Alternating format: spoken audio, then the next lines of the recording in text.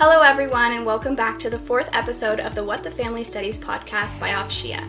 I am your co-host Laura Hadier, and today I'll be talking to Heather Bamford, a family studies teacher at John Fraser Secondary School, who has been teaching in the Peel Board for 19 years.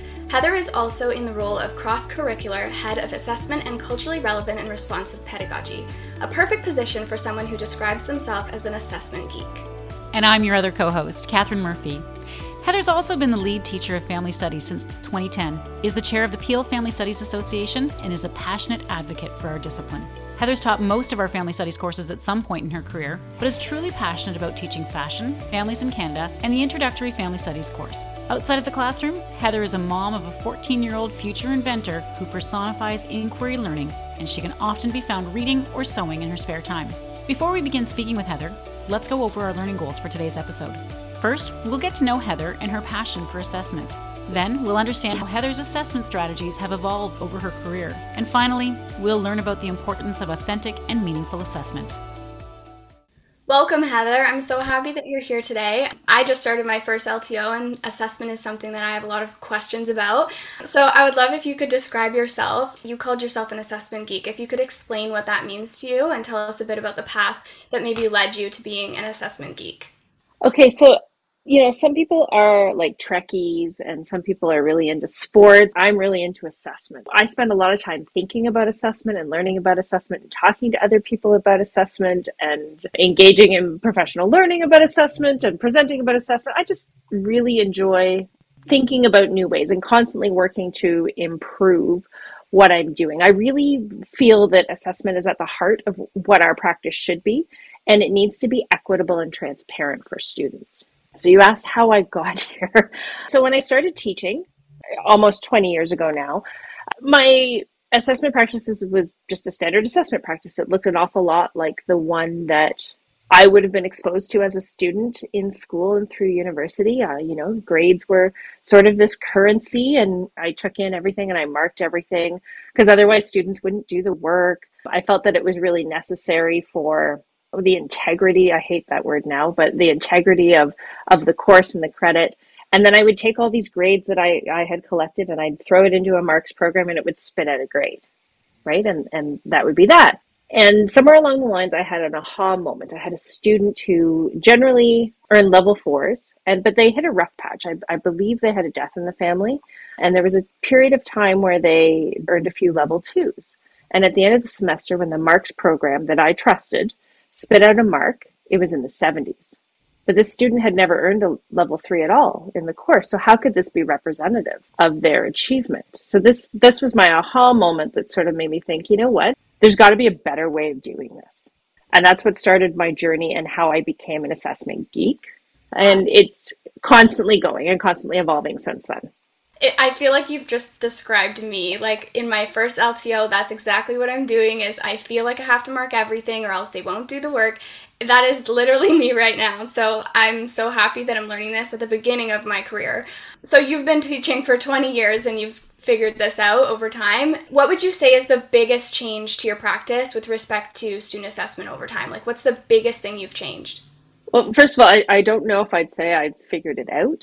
It's still evolving. What's the biggest change? The biggest change is it's more holistic, that I'm far more targeted in what I'm doing. I spent a significant amount of time mapping my curriculum and discovering themes and developing overarching learning goals, it's a very Peel thing. And I'm not sure if other places, some people call them big ideas or some boards call them big ideas. I've heard them referred to as the old enduring understandings. But I have about 4 to 5 for each course. And these are rooted in the overall expectations of the curriculum. And these are something that I assess and evaluate continuously throughout the course from the beginning to the end. So learning is no longer scores that are averaged. It's a continuum. So I'm looking at how students grow and change and progress over the course of the semester, as opposed to everything becoming high stakes. I actually don't use grades in most of my courses. So from grades 9 through 11, and even grade 12 fashion, I'm completely gradeless until a midterm and final evaluation. And then in my 4Us, and I also teach some advanced placement courses, I'm using very, very targeted evaluations, and I only mark in whole levels. I don't use any of this minus or plus stuff. It's just the level, and that's usually one formal evaluation per unit. And everything else is assessment data that is collected informally and formally through conversations, observations, some product with a greater emphasis on assessment as learning and very, very limited assessment of learning. Okay, so then if you're not marking them throughout the year, how do you come up with a mark at reporting periods? I'm very confused. It is confusing, and this might be part 2 or 3. I mentioned these overarching learning goals. I actually create something called a learning map, and there's a fabulous book that got me started on this by, actually I can't remember who it's by, but it's called Beyond Letter Grades. And the incredible Kristen Clark, who used to be the assessment coordinator for the Peel District School Board, was the person who helped me in this journey. So a learning map, it looks like a rubric, but it's not a rubric. It's what each of these big ideas or overarching learning goals explicitly look like at each level of achievement, right? So it's a learning progression. So I've then created learning goals that feed into these overarching learning goals, which have clear success criteria, and I'm tracking student achievement. So it's standards-based student achievement of those learning goals. And then I use that to plot where they are on the learning map. But I don't do this all by myself. I do this in conjunction with the student. So the students are very clear about where they are in their learning and what they need to do to move themselves forward, which puts the onus on them. Okay, so very student-centered. I like to hear it. I have heard of learning goals. I mean, that I learned that in Teachers College, but I was hired the day before and I had never taught HLS before, so I had not had time to map out an entire curriculum. I've been using curriculum maps that have been developed by other people, but you have to adjust things for how it works for you, so I've been just kind of working on the fly for right now.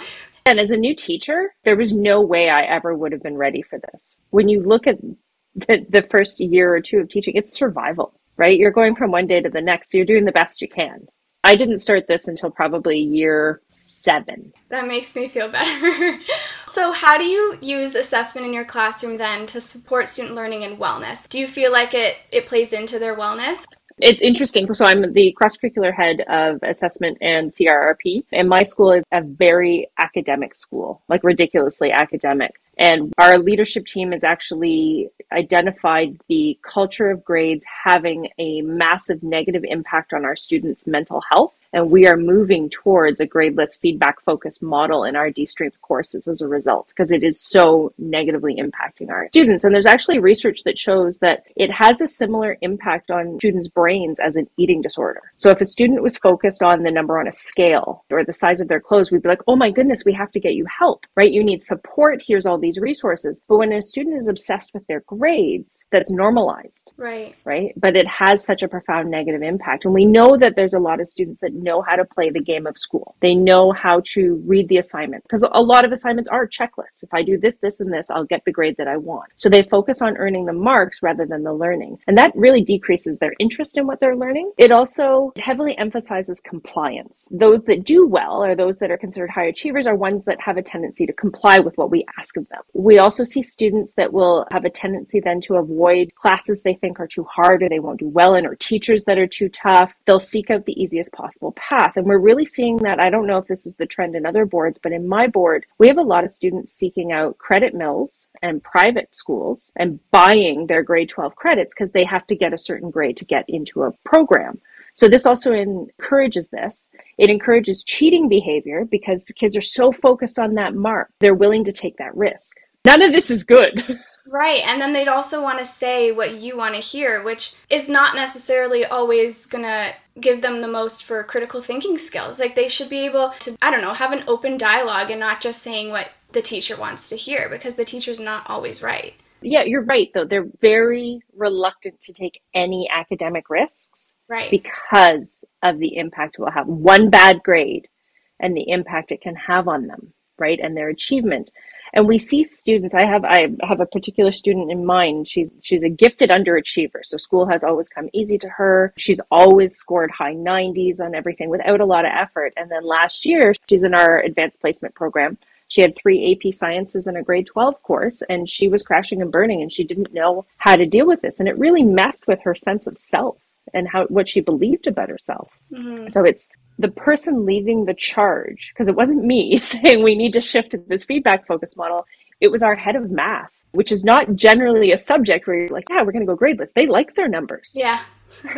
She's been one of our biggest champions in this as well. So it's been really interesting. It all makes sense. Well, when I was in university, I was so obsessed with my grades because I really wanted a scholarship. And if you got a certain average, you would get this scholarship.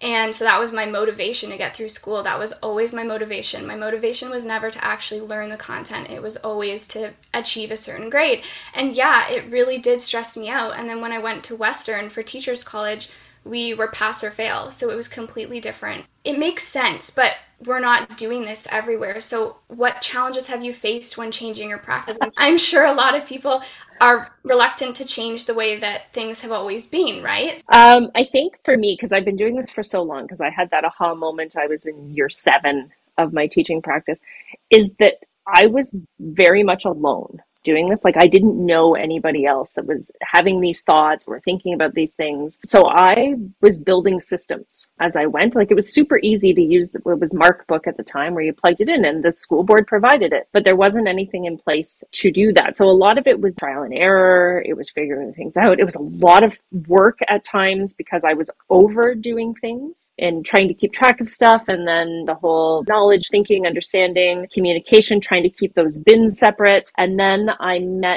already mentioned Kristen Clark, who's amazing. She's now a vice principal at Bishop Strawn Private School. She's a bigger assessment geek than I am. She's like my mentor assessment geek, but she was the assessment coordinator for the Peel District School Board. And just meeting her and having these conversations, like, she knows growing success inside out and backwards and upside down, and probably better than the people who wrote it. But we don't have to be tied to those ideas anymore, that we can do it holistic, that we can have these really rich assessments and evaluations that have the elements of those knowledge, thinking, understanding, application, but we don't have to separate them. So that was like freedom for me, getting rid of those bins. And that really helped me rethink things about how we're doing, is that it's this holistic approach. Really understanding assessment policy was a big one too, because I don't think anybody ever sat me down and talked to me about assessment policy, like even in Teachers College, right? You just marked stuff. Right. But what am I marking? Why am I marking this? So understanding that everything that I was evaluating, I needed to have a clear goal of what this was and why I was doing this and how it connected to the curriculum, and understanding that we only have to formally evaluate the overall expectation, not the specific, right? We get so bogged down in it. I've heard both. I've been told you have to do every single expectation, and then I've been told you only have to do the overalls, and I've never had a concrete answer. It's in growing success. You only have to do the overalls. Your specific expectations should be covered as part of teaching and learning. Right. And you decide as the educator, or even better yet, let your students decide how they're going to use those specific ideas to show their understanding of the overall expectations that you formally evaluate. As teachers, we practically kill ourselves with the sheer volume of stuff we take in. Yeah. And it's so unnecessary. There's so much we can do informally. Right? Because growing success talks about using conversations and observations to collect assessment data. It doesn't have to be stuff we take in all the time. Like, I have times where I'm Google Classroom, I put up a discussion question to check for understanding. I give them feedback based on emojis. If they got it, they get a star. If they didn't get it, they'll get a comment inviting them to expand on their ideas, and then I'll go back over it with them. So it's super fast and easy. I think where I struggle is with conversations and observations, because it's so new, trying to understand how to, I guess, document it in a way where you can kind of prove, because it is like a subjective opinion, and so it's hard to prove that that is the grade that they deserve. Or if you put a mark for conversation observation and then a parent pushes back and they're like, well, how did you come up with this? And it's like, well, I just listened to them in class, but you have no documentation of it. Okay, so that's where the framework comes in. This is where the map of your curriculum would come in, right? So I have my overall overarching learning goals with the learning goals that feed into them that all have clear success criteria. That's what I'm documenting, right? Is that success, or the standards based on that success criteria. I wouldn't ever say I give a grade for a conversation. This is holistic, right? It informs my understanding of how they're achieving the learning goals. Okay. So I use a lot of technology tools because I'm comfortable with them. So for example, most of what I teach these days is fashion. which lends itself to observations. So we're just getting ready to start on the machine. So next week, once we do the here's actually how the machine works and so on the line and thread it, my students and I will co-construct look-fors based on where they are in their learning. And then I have a Google form. I walk around with an iPad, and as I observe things, I check it off beside their name, which gives a spreadsheet, a running record of their progression. It'll change over the course of the semester. So at the beginning, I may be looking for, they're remembering to wear their super sexy safety glasses and they know how to thread the machine properly. And we're past that now. So that's going to get dropped off and be replaced with something else, right? So it's a constant progression over the course of the semester. So those look-fors are co-constructed with the students, but they also tie back to the curriculum expectations. Yes. Okay. That makes sense. Okay, and how have your students responded to the way that you assess them in the classroom? It's been interesting. Those who've had me since grade 9 or from the early grades, they just go with it, right? Because they don't know any different. But those I meet for the first time in, say, grade 12, it's a bit of a conversation. So I actually do this on the first day. I talk about the idea of a continuum. And I talk about giving them the opportunity to have multiple chances to show what they know related to the same learning goal, right? So it's not a one and done type thing. It's not a high stakes test. And that's the only thing I'm doing. I don't generally do a lot of tests, but if I did, so say you're in my Families in Canada class, and in class, when we're having discussions and we're doing activities, and we do a little check for understanding and an exit ticket, and there may have been a group activity we did about theoretical perspectives. You're just nailing them. You are teaching other people. But then on the test, something went wrong, your wires crossed that day, you mixed up two of them. That's not my only piece of evidence. Right. So as soon as students realize that's not your only piece of evidence, that there's all this other evidence, it changes the way they view it. Oh, I get to mess up and I get another chance. So HHS, I'm going to use that one as an example because I've taught that course now 27 times, and it's probably, as far as assessment and evaluation goes, my most developed. So I have 4 overarching learning goals that are rooted in the curriculum, and I have developed a learning map, and this is the only assessment tool I use for the entire course. So everything they do relates back to these 4 OLGs, and I tell them which one we're looking at. So this discussion question will relate to this OLG on theoretical perspectives. So because it's the same tool for every single thing they do, it really is a continuum. So in Unit 1, maybe they weren't quite there yet, but then in Unit 2, you can really see them developing their skills related to using like demographic data and evidence to support what they're thinking and understanding how social institutions change and grow. And by the final unit of the course, it was really apparent the last time I taught it, which was completely online. I had students in that course. They had the highest achievement I've ever had in that course that I felt the best about because they'd had such an amazing opportunity to grow their skills, and I tracked how they improved rather than averaging out Unit 1, Unit 2, Unit 3, Unit 4. Right. And so by the final unit, it was just natural for them to be bringing in demographic data from StatsCan to support what they're talking about current Canadian families, and wondering about future trends and what the future holds, and thinking about who's excluded from our discussion about parents and children, because they had built that over the course of the entire semester. And it was powerful. Yeah, because you don't want to just assess them once. That's not really showing their growth. That's just showing a one-time assessment. How have you explained this to parents then, or how have parents even responded to you? Do they understand this method, or do you send out an email? No, I've never sent out an email. I've never actually had a parent push back against this, because usually when they call or you have a conversation with them, because I've collected all this data, I have where their children are in terms of all of these standards, I'm able to confidently say, they're really grasping this part of the course, and this is amazing. I've been able to see them grow.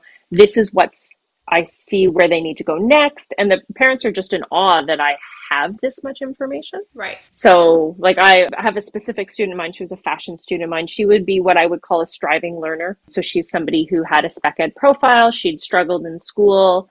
Her mom couldn't come to parents' night, so we were exchanging emails back and forth.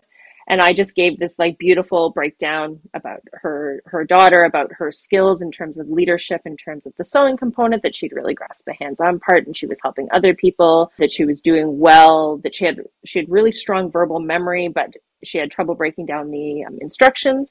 here's where she needed to improve in terms of the academic component of the course. The mom's like, I've never received this before. Yeah. Like, I've never had this kind of detail before. So you just kind of wow them, I guess. I could see that because it seems like you have such a authentic and holistic picture of their child. Mm-hmm. I think we don't want to get too in depth because we are going to do a second part.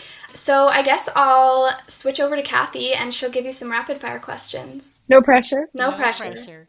All right, Heather, this is the fun part of the podcast, and we like to do our rapid fire questions. So I'm just going to ask you some really quick questions, about 5 of them. You just give us the first answer that comes to the top of your head, okay? All right. All right, first question. Your to-do list, is it digital or handwritten? Mental. Really? Okay, that's amazing. That's fantastic. That's okay though. At least, it's written down in your brain. So that's half the battle, I think. Okay. Okay, second question, coffee or tea? Diet Coke.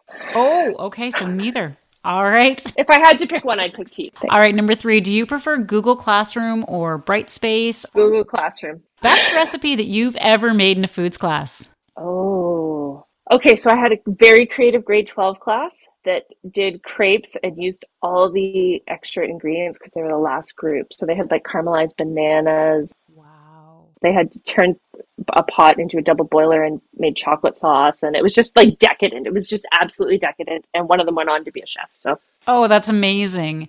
It's great when you get those classes, isn't it? That just kind of take their own life and move on like that. That's fantastic. They do.